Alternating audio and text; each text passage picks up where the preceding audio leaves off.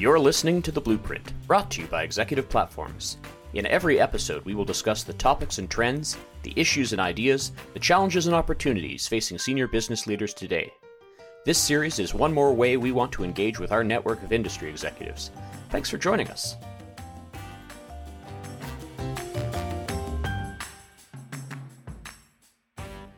Hello again, everyone. You're listening to another episode of Executive Platform's Blueprint podcast series. My name is Jeff Mix. I'm head of content and research. My guest today is Joao Paulo Mattos. He's with Thermo Scientific. We're going to have a conversation about some of the industry trends the biopharmaceutical manufacturing space is facing. I think this is going to be a great conversation. Joao Paulo, thank you so much for your time today. Oh, thank you, Jeff. You've been having a lot of conversations on site with biopharmaceutical manufacturers in technical operations. What are some of the issues and trends they're coming to you with? I hear a lot of concerns from customers that they want to make sure to have reliable manufacturing. Product delivered on time and obviously with high quality and clear transparency and communication with their CMOs, the contract manufacturers. I also see a lot of people interested in acceleration. Because we get a lot of products that are moving to accelerated approval pathways, fast track designations. I see a lot of folks in our industry interested on how to streamline and our CMC strategies and our manufacturing efficiencies. I mean, it's a big project. That's actually two or three things that could all be great conversations. Is there sort of a common piece of advice you have for people who are facing those challenges? I would say to take the time to focus on what's important and don't rush on things that, especially when you want to accelerate your product to market, don't rush on things that don't bring you value in the long run. So, for instance, if you have a product going to market that is going to be your filing is going to be dependent on stability data coming back, for instance, there's perhaps little value for you to be accelerating your process characterization. In some cases, I've seen foregoing it entirely, because that brings risk to your process, to your validation campaign that ultimately can come back to haunt you, and you have to repeat a lot of work and do a lot of rework. So if you're going to accelerate, understand the full picture of your CMC strategy and focus on what matters to accelerate. Now, I try to put myself in the position of one of these executives who, they've got a product that they believe in and they're trying to scale up and accelerate and do it in a reliable fashion. I have to think they're looking at some of the tools and options out there, and it can be a little intimidating. I mean, there's a lot of pros and cons. What should they be keeping in mind when they're deciding what tool or service or solution to invest in to help them get where they want to go? I would say they have to work with the end in mind, and try to develop processes that will be successful commercially, and that so you get a lot of the work done up front in your process, so that you don't have, for instance, excessive manual operations or hold times in your manufacturing process that are unsustainable in the long run.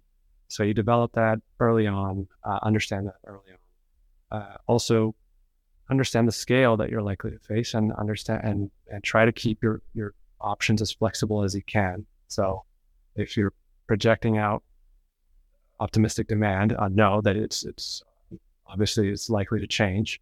And so try to maintain flexibility in how you scale, and particularly using single-use technology, try to scale out in a more linear fashion, as opposed to jumping from 2,000 liter scale to like a 15,000 liter scale. Now, you mentioned single-use technology, and this is a thing that I'm hearing more and more in my conversations. Can you expand upon what exactly you're talking about when you mentioned it?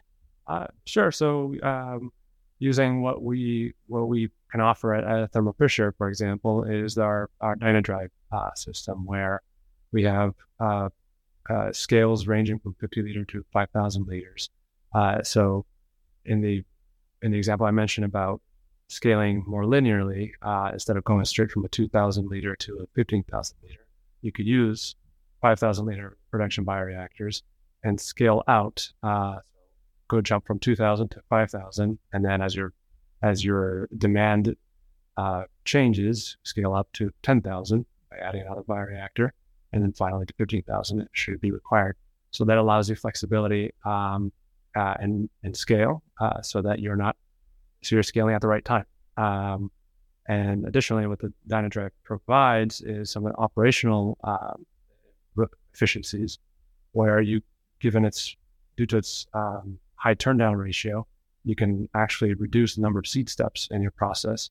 And that, of course, reduces risk, reduces the use of materials, labor, and so forth. So that's what I mean. It provides you flexibility to scale out and meet the right scale at the right time.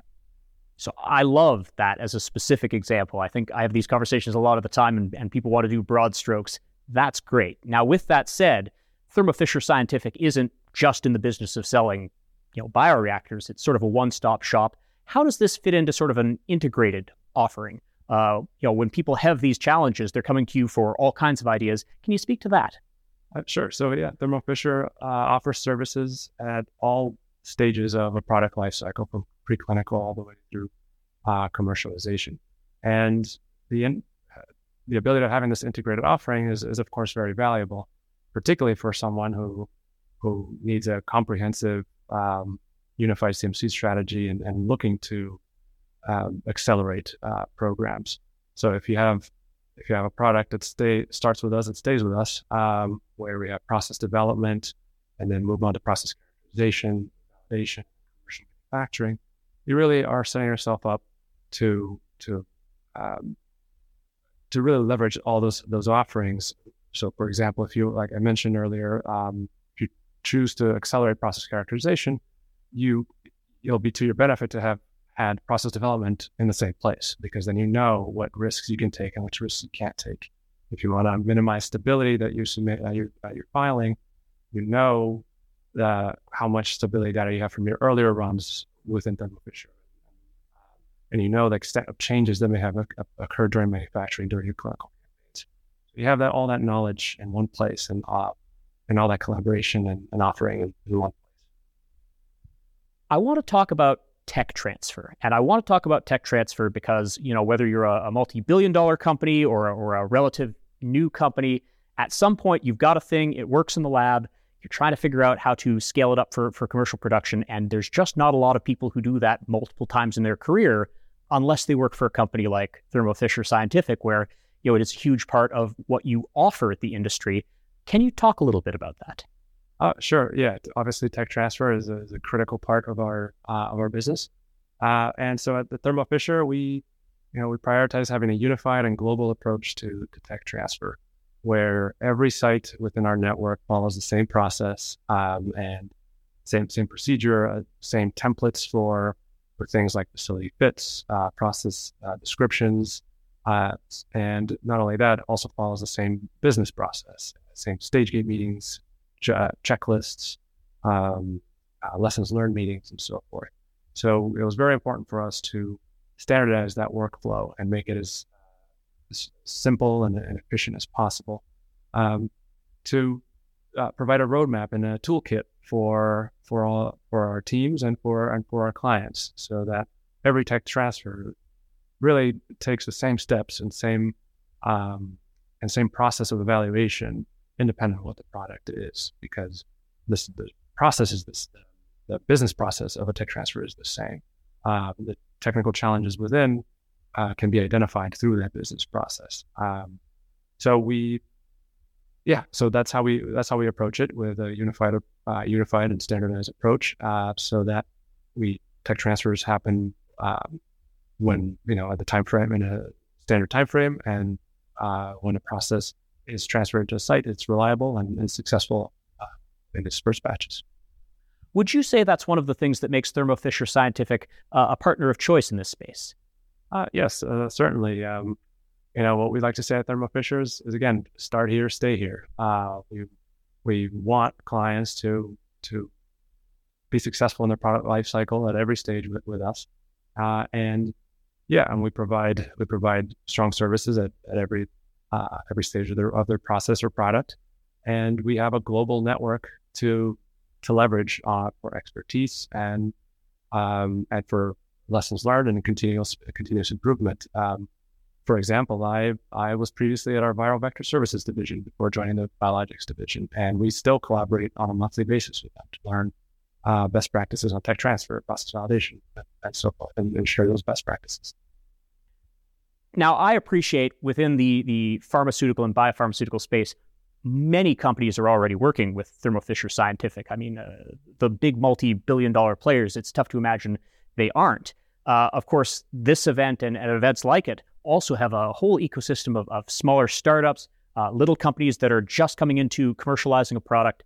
For their perspective, what does getting started with Thermo Fisher look like? Like, how do you build that relationship from sort of day one on into their future? Sure. And we work with a number of small and medium-sized companies that benefit from the roadmap and expertise that we provide for them. So when you get started with Thermo Fisher, we form core teams with functional leads. And if you're approaching commercialization, we also have a CMC lead that joins the team. And we typically start a meeting without outlining obviously the project plan, but we also share our standard approach on how we do process development, process characterization, process validation, walk the client through everything, and of course collaborate with them on what their specific needs may be and whatnot. But we do have a pretty standard roadmap and expertise along the way that we guide the client through.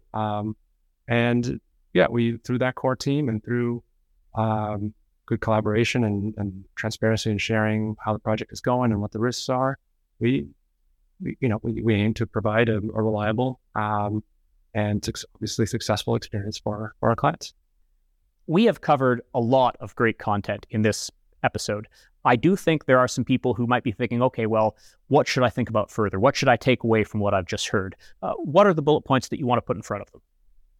Sure. So I would, some key takeaways I would say are, optimize your tech transfer workflow. Make sure that that's as robust and streamlined and standardized as you can make it. As you plan out your commercial forecast, your CMC strategy, think about flexibility and scale, and again, for accelerated pathways, focus on accelerating what matters, what is actually valuable in the big picture. And finally, of course, Thermo Fisher is a great place to do all of that. We provide standardized solutions for tech transfer. We provide integrated services for a comprehensive CMC strategy and path to commercialization. So I would encourage anyone to reach out to Thermo Fisher as their partner of choice. And I think that's probably going to be my next question. I appreciate Thermo Fisher Scientific does a lot of things in this space for the industry. For people who have been listening to this who have some questions, want to pick your brain, get a conversation going, what is the best way to get in touch? Sure. Well, first thing to do is go to thermofisher.com/Patheon, and we'll get back to you with the right team. I encourage everyone to check out that website. I think Thermo Fisher Scientific does so much good work in this space. There's a lot of resources there, and someone is going to be able to help you with whatever challenge you want to discuss. Joao and Paulo, I really appreciate your time today. Thank you, Jeff. My pleasure. You've been listening to another episode of Executive Platform's Blueprint podcast series. I've been Jeff Mix. Let's do it again soon.